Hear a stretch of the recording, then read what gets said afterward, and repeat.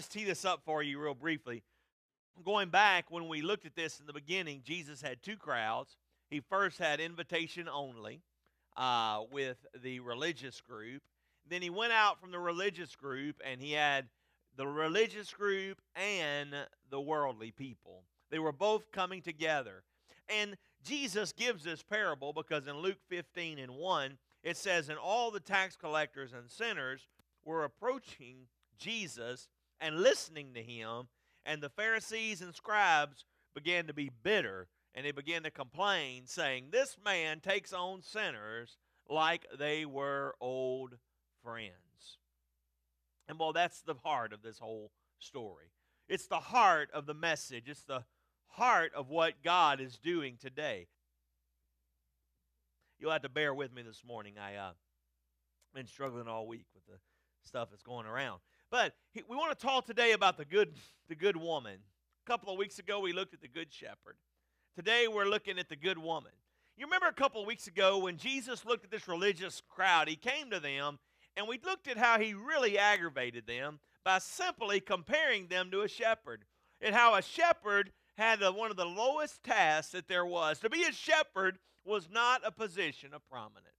You remember a couple of weeks ago I told you the only thing in biblical days that you could be compared to worse than a shepherd would be to be a keeper of the pigs for a Jewish person or a woman. No offense, women, but it's just how it was in biblical days. If you were a lady, you were not elevated to a position of prominence. And so as we look at this, it brings it into a new capacity and a new direction of what God is doing. So a couple of weeks ago, he looked at that religious crowd and he compared them to a shepherd. Today, he looks at them and says, let me tell you the story of this woman. And here's what he says. He goes here in Luke 15 in verse 8, and he says, or what woman? Now, go back and he says, which one of you, about the sheep, he says, which one of you having 100 sheep and lost one wouldn't go and find the one that you lost? So he compared them. Or in verse 8 he comes back and he says, or what woman has 10 silver coins if she loses one? If she loses one, wouldn't go out and begin to look for it. I mean, it says that she loses one coin, does not light a lamp, sweep the house, and search carefully until she finds it. And when she searches carefully, the woman calls her friends and her neighbors, saying, rejoice with me, because I have found the silver coin that I lost. I tell you, in the same way, there is more joy in the presence of God's angels over one sinner who repents. So as we look at this today, Jesus, like a good attorney, I mean, he's driving his point home.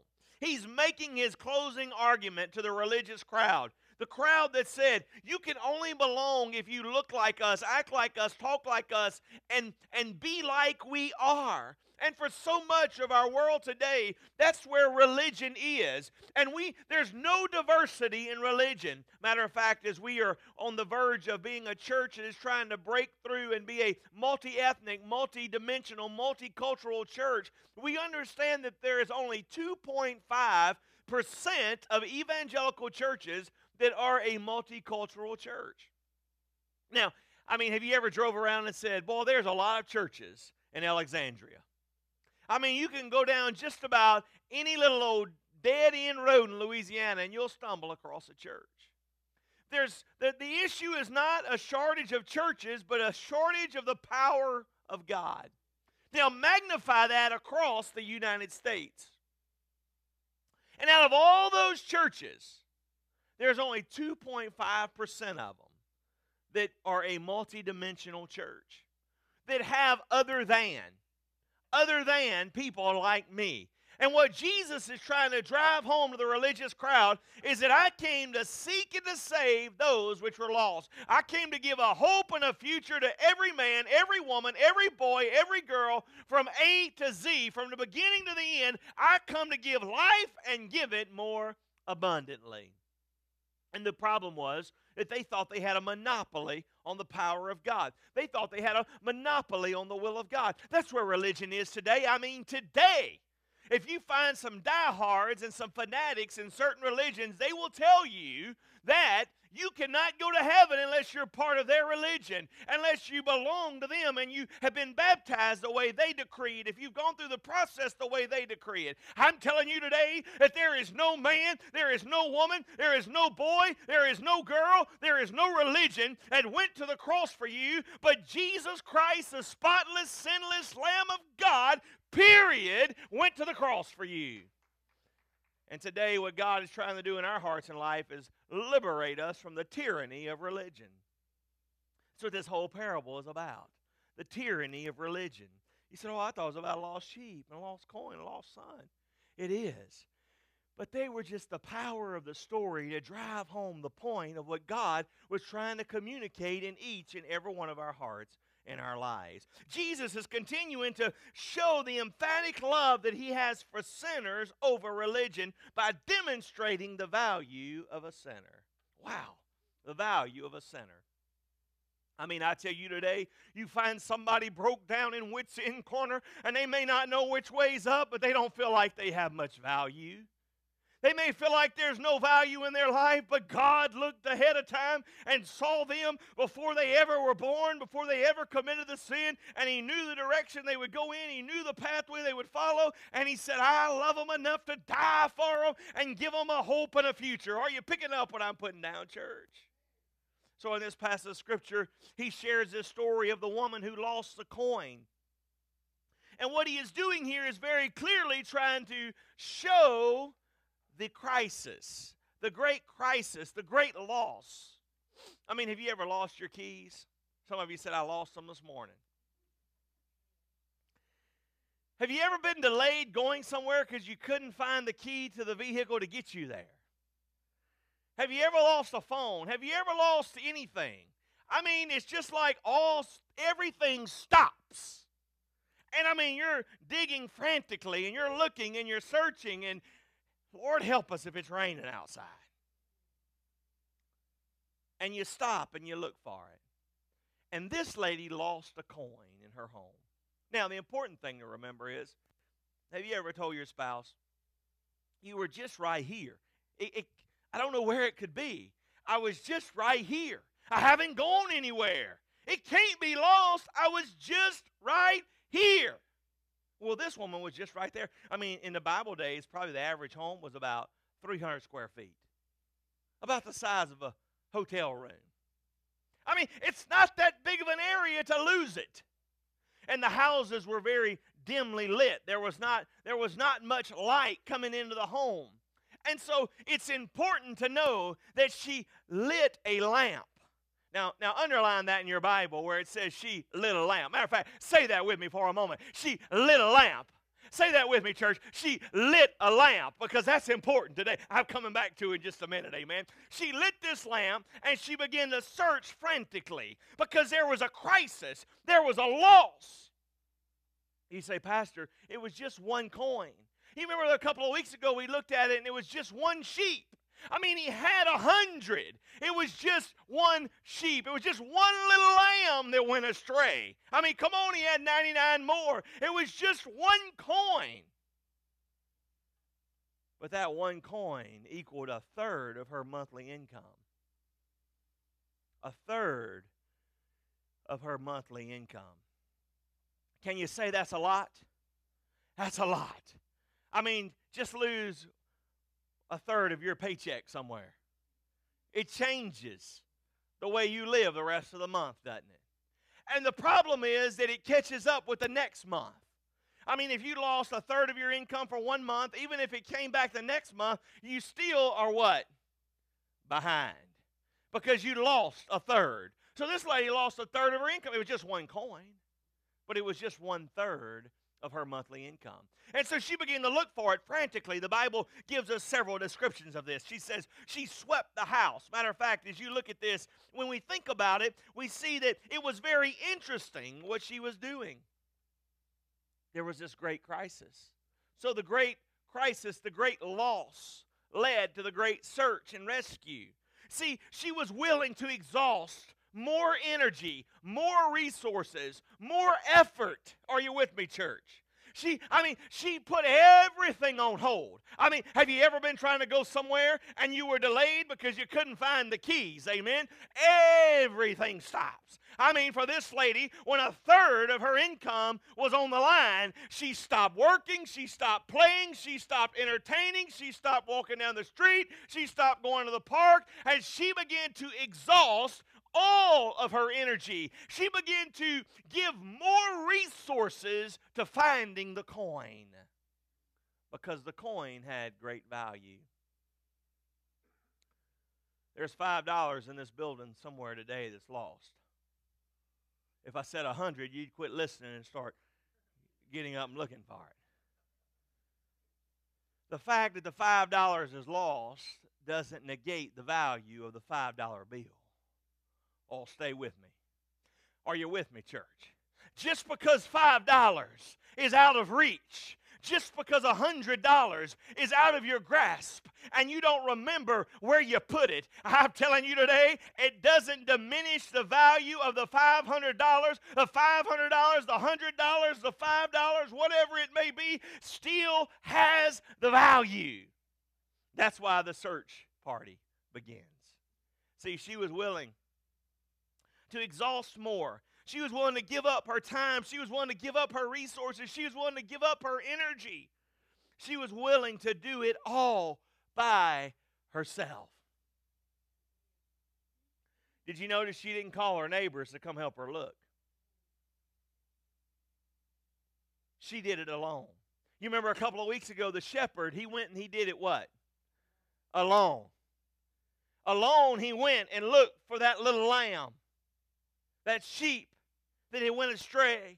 The woman began to look alone for her. I don't know. I mean, maybe the woman was embarrassed to tell her friends, man, I was foolish enough to lose a third of my income. And so she did it alone. Did you know today that while she was searching frantically for that coin, while she was sweeping, while she was lighting the lamp, while she was scurrying through the home, did you know the coin did absolutely nothing to be found? The coin did nothing to be found but lay there lifeless. Yes, it had value. Yes, it represented a third of her income, but the coin did not jump up and say, here I am, here I am. It didn't leave a trail of hints that says you're getting a little warmer, you're getting a little warmer, oh, you're hot, hot, hot, oh, you're cold. No, that's not how it worked. The coin laid there lifeless. The coin didn't even know it was being searched for. Let's go a little bit deeper. The coin didn't even know it was lost. Oh, lean in for just a moment. I'm telling you, that's where you and I were in our life. We were lost and we didn't know it. We were at a dead-end street and we didn't even know it was dead-end. Well, I'm telling you, we didn't know we were lost. We didn't know we were undone. We kept working frantically in our flesh to work it out, to come up with a pathway forward, to come up with a new strategy. I've got to do this. And we didn't even know we were lost. We didn't even know the bridge was out. And we didn't even realize it. The coin did not know it was lost. The coin did not do anything to be found. But the person who loved the coin searched for the coin because the coin had value. Did you know today there's somebody that's searching for you, and you may not even know it, and his name is Jesus Christ. I am telling you that before you were ever born, Jesus was on a mission to seek and to save those which were lost. When he died on the cross, the Bible says he died once and for all of those in the past, and for all of those in the present, and for all of those in the future, with one sweeping act of the finished work of Calvary, with the whipping of the cat of nine tails, Jesus Christ was completing everything for every man, woman, boy, and girl. I'm telling you, you were lost and you didn't even know it. Somebody was looking for you and you didn't even know it. Oh my goodness. The great search, the great value. Did you know the value of the coin at the time, as I said, was about a third of her monthly income? But you know, that's not really what gives value. What gives value is what somebody's willing to pay for it. That's where you say, come on, Pastor. The value of what somebody's willing to pay for something determines the real value. You say, oh, Pastor, that's not market value. I'm telling you, market value only matters if you're going to the bank to get something. The only time appraisals matter is when you're having to have somebody give you money, loan you money to justify the value is in what you're trying to acquire. But I am telling you, that does not equate value. Sometimes somebody looks at the value of something and says, I'm willing to pay more for that house. It's next door to somebody I like. It's next to my neighbor. I love that pond. I'm willing to pay more than market value for it just so I can sip my coffee and watch the bass jump in the morning at that lake and overlook that in the morning. Somebody else may say, I don't care if it's worth more than that. I don't care what the market value is. Here's what I am willing to pay for it. Are you picking up what I'm putting down? Oh, I'm telling you today, that coin had so much value to that woman. She stopped what she was doing. She exhausted her resources. She exhausted her energy. And by herself, she looked for it frantically. Oh my goodness gracious. I'm telling you today that on the cross of Calvary, Jesus Christ looked at us as helpless, broken sinners. Some of us was sitting in the church house and we had it all together and we had good jobs and we were dignified and we were highly respected in the community. And Jesus looked at us and said, I love them in spite of their successes. I love them in spite of their failures that they have failed to even recognize. Are you with me, church? Say amen. I'm telling you that Jesus looked down into the prison cell and he saw somebody still doing time. And he says, I love them in their brokenness. I love them in their dysfunction. I love them in their hardship. One of the most imprinting times on my life was when I was in Angola. And a friend of mine was the chaplain of Angola Penitentiary. And as we was there, we was going through one of the big headquarters there where it was a multi-family, where there was a bunch of people living in one room there in Angola. And all of a sudden, we came to this one guy. And I'll never forget, Robert Tony was there. And we stumbled across this guy. And he said, Pastor Robert, how could God love me? These hands killed somebody. These hands are covered in blood. And Pastor Robert looked at him and he said, I want you to understand something, son. He said, those hands were covered in blood of an innocent man. But now your life is covered in the shed blood of Jesus Christ. And now you can have hope. Now you can have a future. Yes, you may stay locked down in prison, but you can have hope and have a future while you're waiting to get there. I stumbled across another guy there, and he said, you know something? He said, I'm in Angola. My son's over in Mississippi in prison. And he said, I want you to know something, Pastor. He said, if I had to come to Angola and spend the rest of my free life locked up to find Jesus Christ, it was worth spending the rest of my free life locked up in Angola to find Jesus Christ and spend the rest of eternity in freedom than to spend the rest of my free life running and roaming here on planet Earth and spend the rest of eternity locked up, separated from Jesus in outer darkness, in hell, where there is weeping and wailing and gnashing of teeth. Are you with me, church?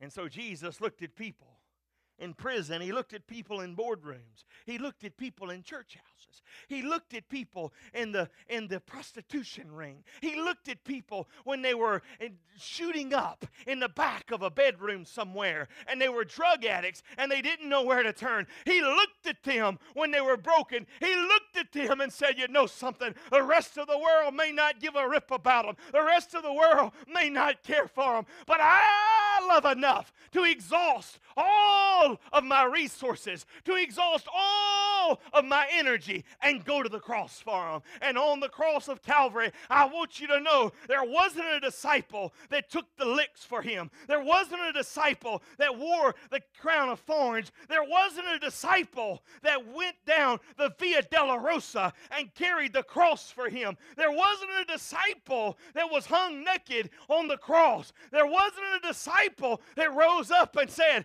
take my cloak and put it over the body of the Messiah. No, sir. No, ma'am. It was by himself. Jesus Christ went to the cross. He went to Pilate's hall. He faced the judgment. He faced the wrath by himself. You know who? For you. You know why? Because he looked at you when you yourself thought you had no value. And he said, I think I can do something with that person. Because you see ourselves for the failures. I mean, when you go to buy something, what do? You make a list of everything that's wrong. I mean, you never went and bought a car and went in there and said, okay, here's the price I'm giving you because all these things are right with it. I'm giving you this much because the air conditioner blows so cold. I'm giving you this price because of the nice wheels or the lack of scratches. No. When you go to buy a vehicle, you go in there and well, I'm going to give you this for cash. I give you this cash money because, it has a little dent on the back and that tire, that wheel's a little skin up. And you make your list of everything that's wrong. And you say, because all this is wrong, here's what it's worth to me. And Jesus looked at that list of everything that was wrong. And he said, because all that's wrong, I am willing to give you a premium for your life. The most that I can give is myself. And Jesus took people who were once far off and he brought them near by the blood of himself. No greater love is this: a man lay down his life for us. All by himself he did it. And then there was a great party. The woman found the coin all by herself. She called her neighbors and she called her friends. And she said, come rejoice with me. The coin that was lost is found. And Jesus says, as a good attorney, making his case to the religious crowd, he says, I tell you, there is more joy in the presence of the angels over one sinner who repents than over, this is my part of the translation, than over church after church after church that are filled with self-inflated saints. You remember I asked you to underscore that phrase, she lit a light?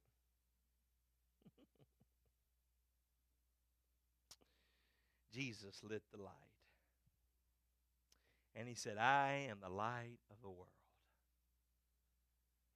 If any man follows me, he will not walk in darkness.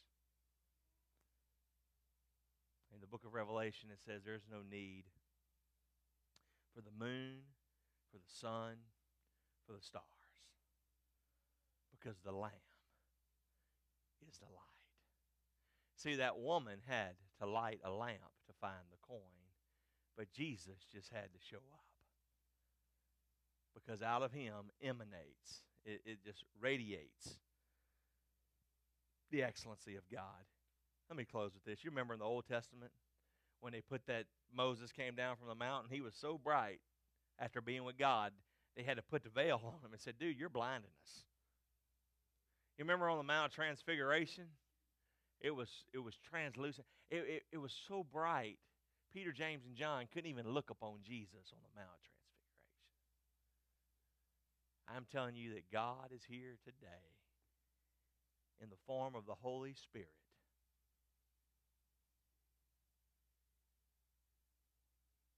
to illuminate behind your veil your list that says, I'm not worthy. And the Holy Spirit will begin to illuminate that, and the Holy Spirit will settle the account. Not by the work of the Spirit, not by the work of the Holy Spirit, but by the finished work of the Son of God, Jesus Christ. Maybe you're there at home this morning and you're saying, Pastor, what do I do? Where do I start? Right where you are, just say, Lord Jesus, here's my life. Commit it to Him. Just give it all to Jesus, like some people are doing here today. And just commit your life to Him and sell out. And then find you a church somewhere to plug into. And if you're in driving distance of Family of Grace, come plug in. As we break through these barriers, if we try to make a difference for the glory of God, if you're not, then find you a Bible-believing church somewhere to plug in and make the most of your life that God values so much that He would give His Son Jesus